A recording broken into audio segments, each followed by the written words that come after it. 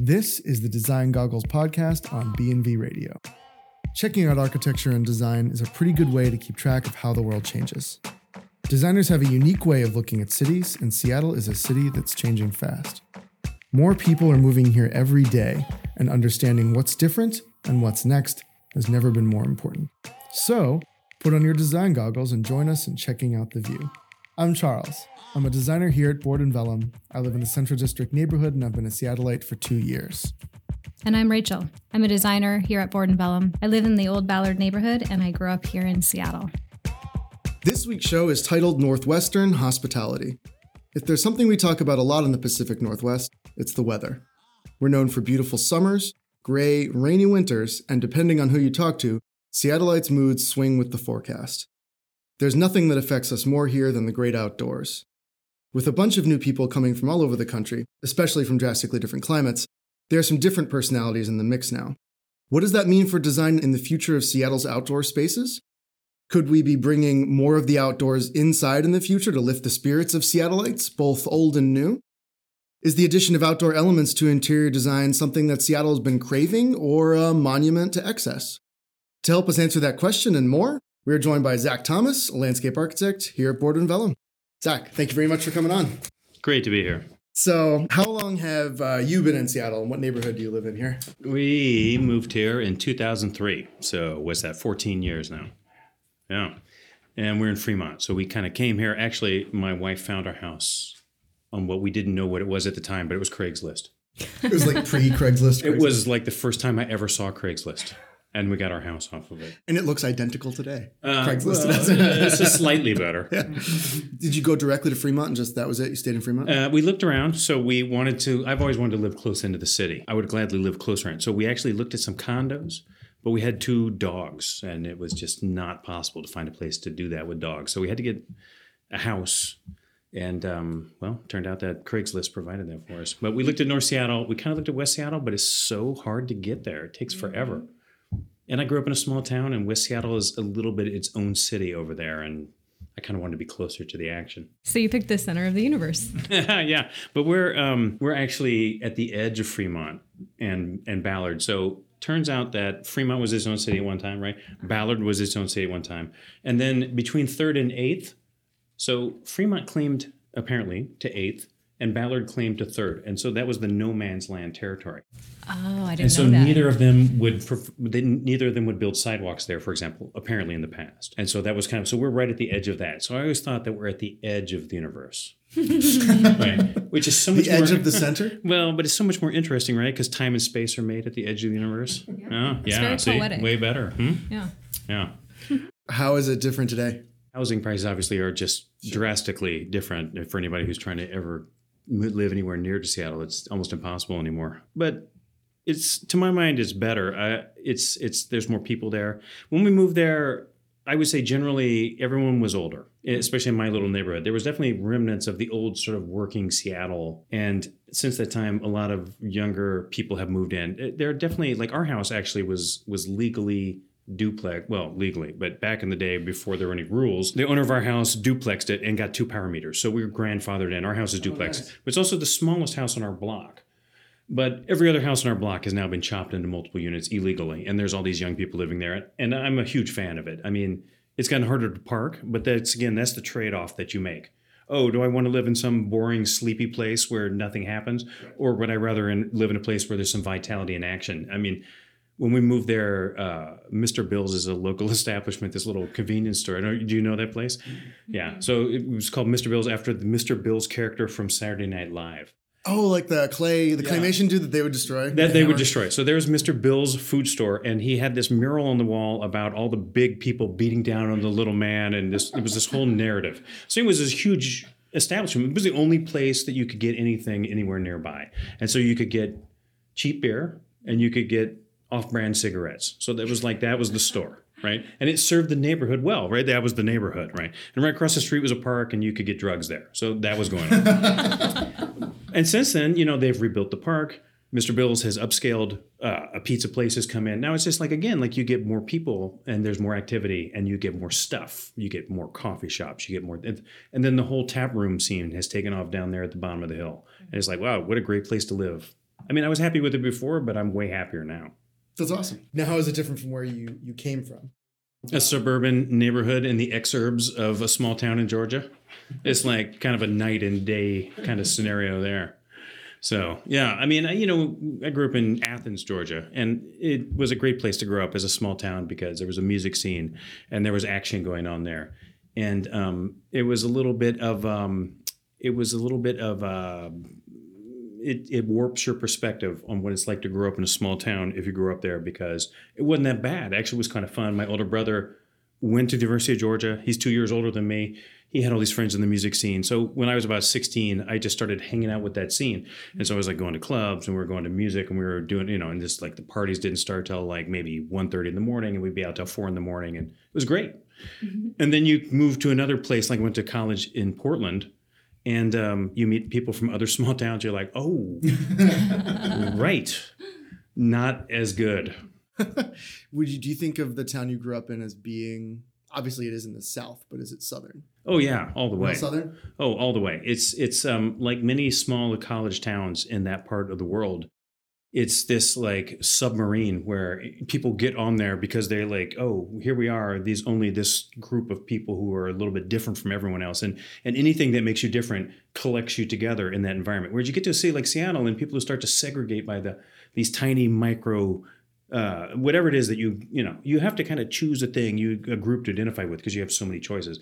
In a small town in the South or in the middle of the country, you just have no choices. And so whoever's there, oh, there's that hippie person, oh, there's that goth person, or there's the emo, whatever it is, everybody's together now. We're all hanging out together because there's not enough of us to form a larger group and break into pieces. So there you go. But it was interesting in the sense that like I worked on a campaign for the mayor. And I was out walking the streets with the candidate for the mayor, right? So it's like you also have that kind of contact with people that you know everybody. Or there was a bar called the Manhattan, and for a while there after we moved here, I would go back to Athens and we just go to the bar and we'd run into somebody that we knew. So it's like you just show up into town and you just go to this bar and you're just guaranteed that you will run into at least one person, usually 4 or 5 people and you wind up hanging out with them all night. And that I really miss. That part of it. Is that the hardest part? Was it one of the hardest parts of adapting to coming here? Right. Good question. I think the hardest part of coming to Seattle was like that Seattle freeze aspect, right? That you come here and you try to hang out with people and they're like, oh, Thursday night. Well, we're having dinner with some friends that we've had dinner with since high school. And you're like, wow, because that's fun always, to like hang out with the same people indefinitely, right? And always have like no room in your calendar because So there's some oddities to Seattle like that. I think that's changed a lot. Actually, it's one of those things you talk about people moving to the city. I think to some extent that's flooded that out a little bit. And it's kind of nice to have people coming from elsewhere that's kind of loosened up. It's odd. I think our weather encourages that kind of behavior. People kind of internalize and it's easy to turn away. Whereas you get to places like Georgia or wherever and people they're outside and they're running into each other. And I don't know what it is. I used to describe the difference being like in Georgia, like someone would run you over with their car at the crosswalk. And then they'd stop and say, oh, Zach, oh, I didn't know it was you. Hey, can you come to dinner tonight? Right. Yeah, because I was going to say that in Seattle, they'll stop. Like the impression we had growing up in the North of the South was that it was everybody was super outgoing and super welcoming. Yeah.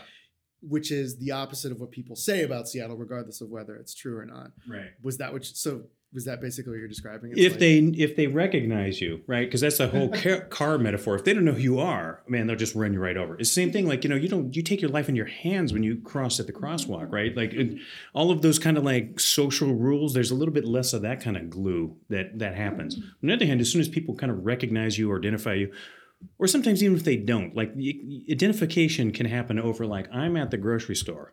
And I'm looking at a can of corn that I'm thinking about buying. And just random stranger X has no relationship to me in any meaningful way will walk up and say, I got that corn yesterday. And it really wasn't that good, but this brand is much better. And I miss that too. I really miss the way that people can just walk up to you and feel like that's okay. I used to also describe it like in the South, if someone says something to you or looks at you, and then it's on you to respond. And if you don't respond, then people are like, oh, what's wrong with you? Because this person, and in Seattle, it's kind of the opposite, where you would speak to somebody and then they, would look at you like, why are you talking to me? And it was like, so the burden is kind of that you would carry the conversation. Right. Yeah. So then That's a really interesting perspective. I retooled my stories and my way of conversation in order to engage people so that they didn't want to walk away. Right. So it was like, because it's so easy in the South, you grow up with like how easy that is.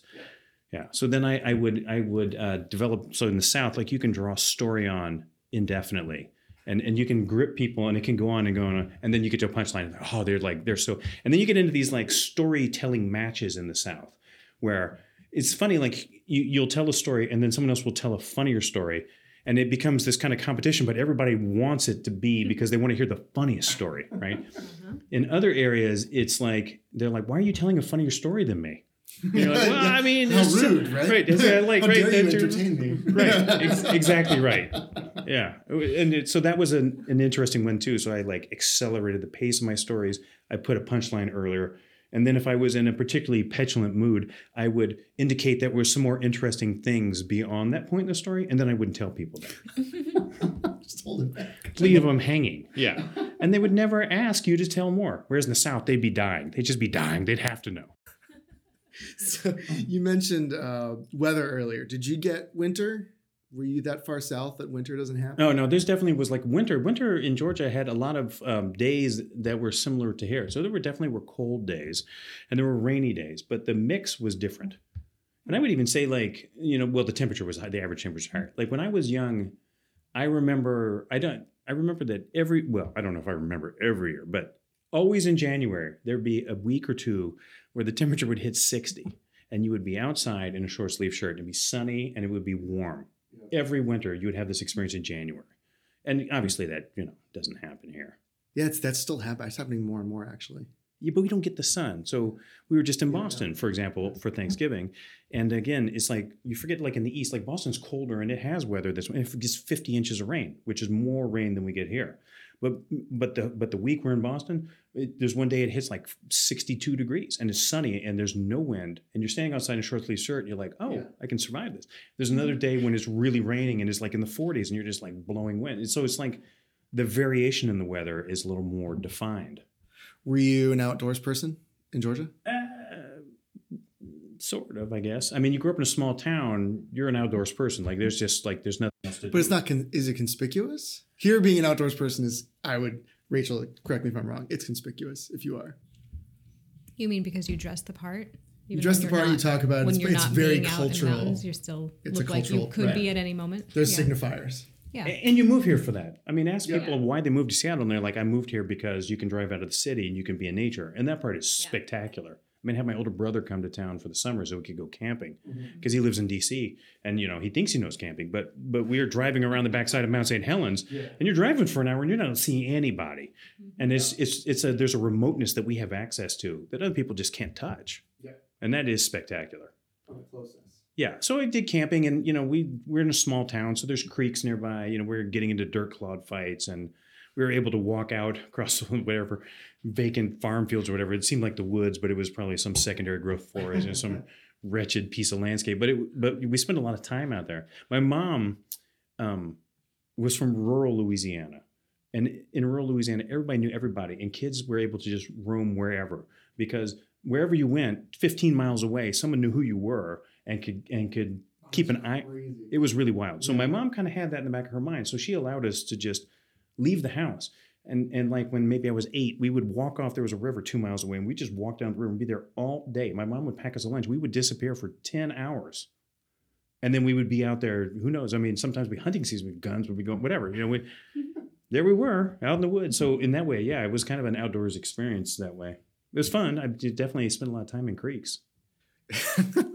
Would you say here you found people more or less connected to the outdoors versus rural Georgia, rural Atlanta? Yeah, rural Atlanta, Athens. Yeah, suburban Georgia. It was not quite rural, I guess. It's just different. It's like there's that whole hunting mentality or that like engaging nature to get something back from it, or I don't know what you want to call that. And there's so many more people. Like we definitely went and hiked parts of the Appalachian Trail, but you're always running into people and seeing people. And just your experience in nature is so wholly different. Like the whole Olympic National Park is like inconceivable that you can just get on one side of that and you can spend 3 days hiking across it and basically not really run into anybody. Right. Yeah. So I don't even know how to say that. It's just, right. It's just a different sort of order of magnitude, really. Like you couldn't even be that kind of like nature person in Georgia. That's not even possible. And the mountains are lower. The highest point in Georgia is 5,000 feet. I mean, what is that? A small hill for us? It's nothing. It's not a mountain. No, it's nothing is what it is. It's really unimpressive. How long did it take you to start to feel it here when it got dark and when it got gray? How long did that transformation take? Okay, so there was a day, and maybe it's it seemed maybe it's 8 years ago now, and so the hardest part about coming to Seattle was that I thought it would be the winter would be the toughest thing, but I bike all the time, so you're in the weather, and then I find if I get on the bike, I'm in the weather a little bit, and then it just doesn't seem quite as bad, and then I can survive it. Certainly the darkest days are now as the days get short and we're looking down the barrel of the shotgun. I mean, it's going to be, could be 8 months more, we're stuck. And I thought, well, that's going to kill me. But actually I could survive that. It was when the first spring arrived and there was no spring. So in the South, and then that weather begins to shift, and especially down in Georgia, it gets really, really nice, 75, 80 degrees, and things start to grow, and the amount of flowers and things. Same thing with like deciduous trees, like just being back in Boston for that, the leaves just go away, and you're left with these gnarly skeletons of the maples and the oaks, and they're really spectacular in the way that they are, but they're very bleak. I mean, the landscape goes very bleak in the eastern deciduous forest, right? But we don't get that. We have these nice trees, and they just stay evergreen, and there's a lot more continuity with that. But when spring happens in the east, and especially in the south, it's so glorious. It's unbelievable. And so then I was just waiting for it to happen here. And then it didn't happen, and then it didn't happen. It was still 50 degrees, and it's raining, and you're like, oh, when's it going to? And then it's June, and then it's January, and you're like, oh, when are we going to get something good? And then it's July. And finally, the weather gets up, and then the humidity it just completely drops off, and it's 75 degrees. And that's what fall is in the south. So it felt like going from kind of a quasi-winter to fall. And I was like, wow, I missed spring and I missed the summer aspects. Because same thing in Georgia, it's miserable in the summer, but it's so hot and awful. You have these moments like it's the end of the day and you can still like the heat waves are coming off the pavement. You're sitting at the Manhattan down there at the bar. You're outside because it's still 85 degrees and you're drinking beer and you just feel good because you survived the day. It's 11 o'clock at night. Like you don't have that experience in Seattle ever. Right. So that pacing, I missed that. So it took a long time for that to kind of like reorient what that was like. But there was a day I can remember maybe 6 or 8 years ago, and I walked outside, and it's the middle of January, and I'm like, oh, it's so bright today. And then I'm like, what's happening? And then I'm like, no, it's not. It's not bright. But I was like, oh, I've gone native. Yeah, interesting. Because you could, right. Yeah, I wonder, it's funny. I wonder if it's the sameness. Because what you're saying about the bleak landscape on the east is totally true, which is ironic. When my first visit here was in the middle of the winter, and I was coming from exactly what you described, just dead skeletons of trees everywhere, nothing growing. Yeah. And here, middle of the winter, rainy and dark, but still green everywhere. Yeah. And it was novel at first. And now I'm really just starting to notice that never, like it gets a certain level and just levels off. And it's just never changes. Yeah. But we have plants that come out. And so again, there's like more subtle. And so you just have to pay closer attention to it. As I mean, like on the landscape design side, like in the south or in the east or wherever it is that there's more deciduous vegetation around in nature, people are more okay with that in a planting bed. Oh, it could kind of go fallow and it can just be empty, especially in snow climates. Like snow is going to cover everything anyway. And so you can have something that doesn't have to be green all the time and it's covered with snow. And then the spring and especially because there's so much floral quality in the spring, people kind of, they want that from whatever design that is that you might do. And here, like having a bare spot, people are just not down with it. Right. Because it's possible for us to have some things be green all the time. Right. And oftentimes you find that they're willing to sacrifice some element of floral quality to maintain continuous green throughout the year, which is interesting. And again, we just have like this, we can have these long winter that has a lot more sameness to it. in terms of every day being similar to the one before. And then we get this fantastic summer. I mean, it's never too hot. It's just totally awesome. It may only be a week long, but sometimes we could get 3 months of it if we're really lucky and we hit the jackpot. But you touched on something interesting. There is this awareness of landscape design that seems to be on the rise, which is great. Yeah. People are taking more control of their landscape and not thinking of it as this precious little piece of forest that I'm not going to touch. It's not. It's actually your lawn. Somebody built it in the 40s or something like. Yeah. And that in combination with the huge influx of people coming from a bunch of different places is leading to some interesting possibilities. And one of the reasons I was curious, especially from coming to the South, we've talked to a bunch of people on the podcast from all different parts of the country. And everybody has a slightly different sense of what their outdoor spaces should feel like, especially urban outdoor spaces. And, there's a lot of talk about capping the highway, doing more designed urban parks. Right. Do you think that's where the focus is going to be, is a park that's going to be the most mood affecting during the gray 8 months? Or is it going to be more about summer activity? What do you think the focus should be? What do you think it will be? Yeah. So a lot of good questions there. I mean, I think the cap on the highway, we'll see if it happens. I mean, that's a real trick just because it's so expensive, but also because the highway itself always creates enough pollution that by the real rules that we may or may not enforce anymore, it should be controlled, right? So especially during rush hour, so much air pollutants coming off of it. And as soon as you cap it, then you've collected those pollutants and you have to discharge them, and it becomes a point source pollution. You have to treat it. So that's one of the issues with the tunnel. Like one of the really expensive aspects of it is that they have to ventilate that tunnel and they have to control that pollution, have to deal with the pollution. So it's I'm like, well, the park is sounds simple, but as soon as you make that tunnel big enough that you're capturing this pollution, you have to process it and vent it up into the atmosphere. You do all these things to it, and it's that starts to run up the cost a lot. Other than the cost of just capping it in the first place. Which is ironic because that's the same exact amount of pollution we're putting in the air right now. Exactly. It's just the direction, right? It's just who owns the pollution, right? If you're on the highway, it's the open air. We all own it together. Yeah. But as soon as the Department of Transportation kind of collects it, then they own it and they have to do something with it. So we might actually do something with it, right? I mean, if that ended up happening, they would have to if you were to and create. We would have well, it's always one of those things. I'm always interested, on the engineering side, what is enough of. You go under a bridge. What is it? It's like a short tunnel, right? Or a tunnel is like a long bridge. So it's where do you cross the line where suddenly now we have to collect this stuff. We have to do fire controls, all sorts of weird things they have to do in the tunnel that you don't do under a normal highway overpass. That makes it so much cheaper. So I think the same thing with a park. If it was a really narrow bridge, fine. They'd probably get that. But if you start to bridge over significant chunks, it was certainly great that we did the lid that we did on I-5 back in the day before we had to worry about these things, because there it is. It's done, and we don't have to do anything about it. It's getting more and more popular in a bunch of cities now, and there's a bunch of new projects. I know back on the East Coast, everybody's trying to cap everything. Yes, they are. And it's funny, that's the first time I've heard somebody talking about redirecting the pollution. Yeah. Interesting. I've been to the one in Dallas, and I didn't know what it was like before. And so I actually had no concept of before and after. I was just like, oh, look at this plaza and all these food trucks. This is great. And right. It's weird when you don't have the context for it, because then it's harder. I think a lot of the problem is selling it appropriately to people. Yeah, somewhat, but it's still super expensive. So you always have to weigh what else could we buy with those money that we're Tunnel is going to be a very expensive endeavor. But this, it's actually touches on something we were talking about right before the show, though. Yeah. The value of landscape design. Yeah. People get really excited about a big park, capping the highway, looking at trees instead of looking at cars. Right. But had the value of a small touch of green, the value of a thoughtful park. What is that? Do people really understand that?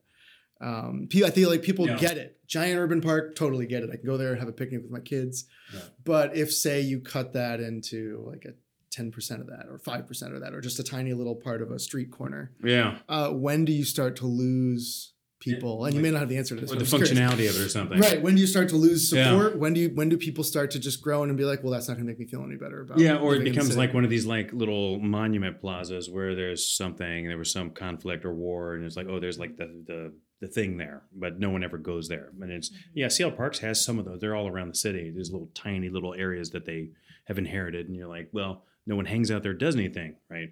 And you have that whole gradient from there to like the massive, like, you know, parks. We have Cal Anderson or Discovery Park, where massive amount of land. Do you think there's a limit to how small you can get before it becomes ineffective? Or can you, if you even took this tiny little 3x4 table and that was the footprint, you could do something that would you could totally do be something amazing to sit next to. I think you could do, well, amazing might be a stretch, but certainly for like maybe one person, you know. I mean, a couple thoughts there are just like, it's all about, it can be about activation and proximity to other activity, right? Because any park where that people use it, then it's a success. And any park that people don't use it, well, I mean, I don't know. Is it a success? I mean, I always think to myself, like, there was a time we were down in near Ventura, and we were biking along a trail from Ojai to Ventura, and we were biking by some scrappy piece of land, and there was something there. It was made out of stone. It had this rod on it, and we didn't know what it was, but it just looked like a kind of a wasteland. And I was like, you know, that place, that's, you know, terrible. And then on the way back, turns out it's a spit for roasting pigs. Okay. And on the way back, like, there's like a multi-generational family there. Okay. There's like 50 people there, and they're roasting a pig. And you're like, wow, that's the most successful public space I've seen in a long time. And so that became in the back of my mind. Like, if you make a space and people come out there and roast a pig, or have some like significant event there, they get married there, whatever it is. Like, people, that's where that mean, you know, that's where it comes from. That's where just people imbue that with meaning by their presence or by the history or the activities. That's why it's hard to like take down houses. Like, someone grew up there, you know, it's always a challenge. So you see a house, and that's what you think about my childhood, the house I grew up in, and you take the meaning from that and you cross it over onto a house. So, we're going to take these houses down and make a park. Maybe that's okay. But it's, again, there's this like residual, whatever it is in your brain about that you want to hold on to. So yeah, you could have a tiny space. A parklet's a really good example, where you have a small space, but now you've got expanded space for people to eat or do other stuff, and it's great. And it's like, well, it could be a car park there. That's a dead zone, but instead you have people there. So yeah, it definitely is better. So yeah, there's no doubt that there are places where you could have a tiny little space, 4 feet by 6 feet, and it could make a huge difference in the, you know, again, like, are you enhancing the amount of activity it happens there? Great. Yeah, you're definitely making a difference. Does it need to have green? I mean, oftentimes it's nice, but again, maybe it's not necessary. Seattle has more like single family zoning than any other city in the country. We actually have a lot of land. I mean, it's divided up into private kind of parcels, but we're not nearly as urban as other places in that respect. We're losing more tree cover. So again, it's like Emerald City. We have the history. We had a lot more trees. We're losing the trees, but we also have a lot of low intensity land use. How much do you think you need to do to program a space? How much green do you need to add, and what is it, do you think, is the key? Like making a park, for example, a small one, the size of a couple of parking spots. Beyond just putting grass down there, what's the trick? What's the key to programming it? If you don't have this event is going to happen here each week, if you don't have a schedule. So the park we're working on now, for example, right? So we did public process. And again, like, public process is a very tricky kind of animal, because, you know, we're all very suggestible. Very generous way to But put we're it. also very suggestible. So the things that you bring to the meeting sets the tone for decisions that people will make. So you have to be very cautious or careful to curate that information, because really, if your goal is to provide like the best park for the neighborhood, one, you have to be open-minded, because you don't know what the neighborhood is going to do or how they're going to take it or where they're going to run with it. And again, like, you know, you're a designer and you think, oh, this is the kind of design I like. And then in a certain sense, it's like, well, does that matter in a small park? I mean, it kind of matters on a big park. Oh, we got the waterfront. Yeah, okay, that's got to be a thing. It's going to represent our city. People are going to look at that internationally. But this park we're working on in Lake City, I mean, does that matter up there that we like force design on these people? To me, I'm thinking maybe not. Right. So one thing, you can kind of shed that. And then the next thing is, yeah, you have to like sort of choose pictures of like what you think people may want. People are always, well, not always, but, you know, it's almost a home run every time to show grass. People are very attracted to that, right? It's just kind of a thing, funny, right? But That it's people, true. they want that. It's like, it's a green, soft surface that they can use for things. So, I mean, I don't know exactly why they want grass, but in my mind, I'm thinking like, you envision yourself onto the grass. Oh, we're having a picnic. Oh, it's a sunny day. Finally, it's July 4th. You know, oh, Grass here is we are. like We can be here. a way to sit down without furniture, right? You don't think about sitting on a shrub. Hopefully not. Right. Some people do. Yeah. Another aspect of like in design too is like it's nice to show up to a client, especially if you don't know exactly what they want. And there's this ambiguity in the words you use, in the kind of images you show, in the design you show. And then you're kind of like waiting to hear, and because people will begin to inhabit that ambiguity and they'll start to tell you things about, oh, I see some of the meetings I've been at where like we actually designed on structure amenity spaces that worked out really well. We had this meeting, we're talking to the primary clients, but they had pulled in 2 other people who had experience managing multifamily projects. And as we're talking about one thing, over in the corner, these other 2 people are actually talking about how they would sit in this one spot and be drinking wine together next to the fire pit. You're like, oh, right? Yes, see, that's right. And it's, again, you're like, oh, we succeeded because this person is now imagining themselves into this space. They want to be there. Yeah, such a parallel between interiors, just the way you're talking about it. Like when we're designing a home or something, people are like, this is how I want my living room to be. I want my bathroom to be this big. I want this type of shower. Interiors, and it seems like landscape, it's all feelings. Yeah. This is how I want to feel, which is a much more vague point of departure. Yeah. It's really interesting. And it makes it very difficult to sort of, so again, like when you do a public process on a park, because you're trying to program it or, decide how much green to apply to it or other things, you're like, so that's the kind of feedback you get. And it's kind of emotional and there's a lot of things. But you need to, in a sense, quantify it and say, oh, so many people voted for this, or you have to make sense of it in a way so you can return back to the community and say, this is what we heard. So again, there's like an interpretive lens you have to pull it through in order to turn it into like information, so that people can then accept that you've done enough process to build the park. Because there's always people who show up later and they're like, I wanted this, I wanted X, I wanted Y. You didn't ask me but they, again, you can't reach everybody, but you have to like make sense of it enough that you can provide this park.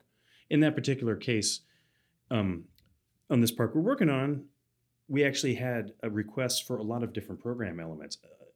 The green lawn, a play area, a pea patch, and a basketball court. And we're like, wow, the park is very small. I mean, it's not big enough for all those things. I mean, it's bigger than the kind of like small, tiny park you're talking about, but it's 10,000 square feet. Right. And so part of what we did on the second round of public process was we tried to return to the community and say, here's an option where we took 2 of the 3 items. Here's an option where we took these other 2 things. And we paired up different things to try to tease out, like, which ones do you care most about? And it turned out all of them. So that we just jam-packed it in. Again, we're like, well, it would be nice to have this park have a little bit of breathing space in it, but honestly, the people of Lake City, this is what they want. Right. So then that's my responsibility. That's our responsibility. We're going to, let's give them what they want. We want the park to be successful. So when you are designing for inside, yeah, sometimes there's elements like green walls or water features or other things that are starting to become more requested and more popular for public buildings, private buildings. Yeah. How does size come into play there? How do you get from, well, I like a couple potted plants to, I want a green roof or a green wall or a water feature, and how much does that change a person's wellness or their lifestyle? Does it have to be big? Can it be something tiny? It can certainly be something tiny. Yeah. I mean, and again, that just comes back to like, what do people like? Some people, they like all their walls to be white, right? And then, but that doesn't work for me. Right. So I walk into my house and my walls have to be colored and they have to be like kind of vivid somewhat. Right. And then I'm happy, So yeah, I mean, it definitely is kind of teasing out like especially in someone's house, it's like, it's been interesting to come here and work more at that level of single family. Right. Because so the park, right, we're trying to find this commonality. We're going to definitely not satisfy everybody. If you try to do that, there's no way to do it. But now you're in someone's house and you're like, well, we're going to satisfy all these people. Right, because all 3 of them, or 2 or 5 or whatever. It's not many people. But an office could be several hundred. The Amazon bubbles downtown. I haven't. Yeah. Well, that would be much more in like the larger. I guess I was just thinking about someone's home, right? Because you're kind of coming, and it gets it gets super. It does. It gets super personal. I mean, maybe that person needs a lot of green. Then that's the trick. Like to find out like how much green does this person need. It's funny connecting a couple things. Something you said earlier about. People come, or you came to Seattle already kind of loving the outdoors thing that goes on here. Yeah. And I think a lot of people, not all of them, but a lot of people who move to Seattle are already into that aspect of it. Yeah. But then they bring all of their interior comforts and they want to recreate that in their little bubble inside the park or next to the park and I think that's where the more interesting crash of wants and needs, especially in terms of green elements, is coming into play. Yeah. I mean, there's definitely people who show up here again, like from the East or something, and they're like, oh, I want to have, well, I think it's probably it's more sharp division between people who come from further south. Because, if you came from Southern California, I mean, you can grow most anything that you want if you just pour water on the ground. If you come from Florida, everything just grows there. Right. It's just like unavoidable that you can just, whatever the things that we think of as indoor plants, they just Wake up, grow. there's oranges in right. your backyard. Yeah, Oh. yeah. There's just things that grow all over the place. So sometimes there's like some correction in terms like, that's not going to work here, And there is kind of a lot of people come to Seattle. They have a vision of the mountains. They have the vision of the evergreen trees. And I think to some extent that informs, they're interested in having a landscape that looks like the Northwest because they came here to be in the Northwest. Right. And so there are definitely people who recreate the desert Southwest in their yard here that, totally, it's just like everywhere, there's always somebody who's going, I'm going to do this crazy thing. And actually I'm kind of into it. I love it when someone shows up with their weird idiosyncrasy and they're like, I have to have this thing. And you're like, oh, great. Now there's the design challenges. How are we going to make that happen? Have some cactus outside in the Northwest. Is that even possible? We don't know. So that becomes the challenge. But for a lot of people, it is, they want it to be feeling, I'm in the Northwest. Mm-hmm. And certainly as you move into an area where the density tapers off, people want that to be expressed more strongly. Or on the roof deck or something. Again, we definitely have done some roof decks where it's trying to express the Northwestness of it for people. So Rachel, what is it for people who grew up here? Is the relationship between outside and inside residentially? Is it more of that's out there and we're in here? Is it just the mudroom is where it happens? Mm-hmm. Have you found, growing up, even later in life, have you found people with greener interiors, or is it less so among native Seattleites? That's tricky. My whole childhood, we always had, really extensive garden. My mom went wild and just did all these really beautiful things. She's kind of her own landscape architect in that way, not professionally, I guess, but looks awesome. But also, but indoors, in our place now, we have, I think we counted the other day, it was something like 36 plants. Wow. In our, that's a lot.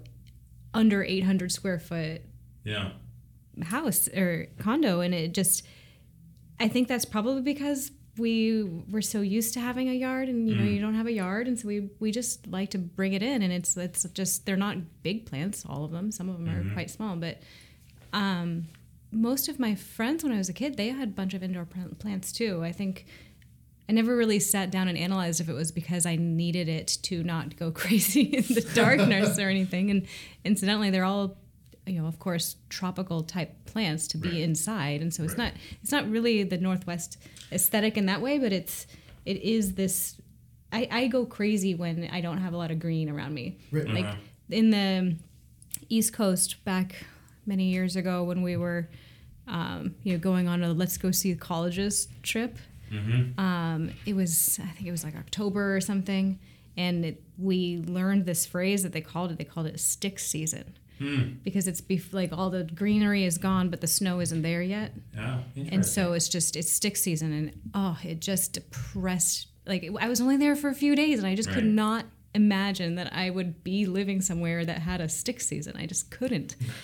And it's brutal. Yeah, it's just everything just looks so dire. Yeah, I mean, I go back to Georgia now, or being in Boston, you're just it's bleak. Sucks. It sucks. But it's windy and cold and it hurts. Yeah, but we have and rain. Yeah, we just don't quite get as cold, but yeah. I can be okay with a winter wonderland of snow and all, and we don't really get that here. But yeah, I think there's I guess what I'm getting around to is yes, I am absolutely completely dependent on having green plants inside my house. It's interesting though. I wonder because are people coming from elsewhere coming here still evolving their relationship with the landscape? And I wonder if that's why more design, at least psychologically, they think more design is required. Because it's they don't know how to control it. They haven't previously invited it into their life, or it hasn't been their opportunity to do that. And then they get out here, and I wonder if they think, oh man, I better bring in experts. We better figure out how to do this right. Whereas, because it seems like the way, Rachel, you were describing it is, oh yeah, we just bought a bunch of plants, we brought them in our house. Some people, especially in the East, coming from an urban area, they'd be like, well, I don't know which plants get or got to take care of them. Or, I mean, I guess we have a green thumb and just kind of grew up that way, but But yeah. Well, you have a much older urban culture in some of the cities in the East, and some of those people are right. They're just like, whatever. But also, I think your relationship to the landscape. I mean, unless you just don't pay any attention to where you are, you have no choice but to adapt to it or to somehow internalize it. Right? What do they call that? Like the terroir or whatever it is. You know, it's the same thing. Like one day I wake up and I think it's bright in January. Right? That just happens to you. Right? You don't. What choice do you have? You just been here too long, you know, and you have to be completely oblivious to your surroundings. Right. And so, or what? I don't know. I don't think either you have to internalize the Northwest and really accept and find some enjoyment to that, or you can't survive. That's what we all do. We're all just internalized. Same thing happens elsewhere, right? You're down in Georgia, and if you can't take the heat in the summer, you're doomed, right? So it's, again, you have to be able to, you have to develop some relationship to it that you can deal with. Yeah, we're adaptable. But, speaking to maybe bringing green indoors, there definitely is more interest in it. I think part of that is also there's better technology to do it. Mm-hmm. There's more people who have product. It used to be if you're going to do that, even 8 years ago, you almost had to start inventing the system yourself. Yeah. So you start talking to somebody about how you're going to we're going to put a green wall in your house or in your building or wherever it is. They're like, how's it going to work? Oh, we're going to invent that. Yeah. And you're like, yeah. So that's never been done, and you don't know if it's going to be successful. And now you can go find products. They're not cheap, but you can find things that have been done, and you're like, okay, so here's something that's been done. I may have a green wall worked on a project. It's almost 8-9 years old now.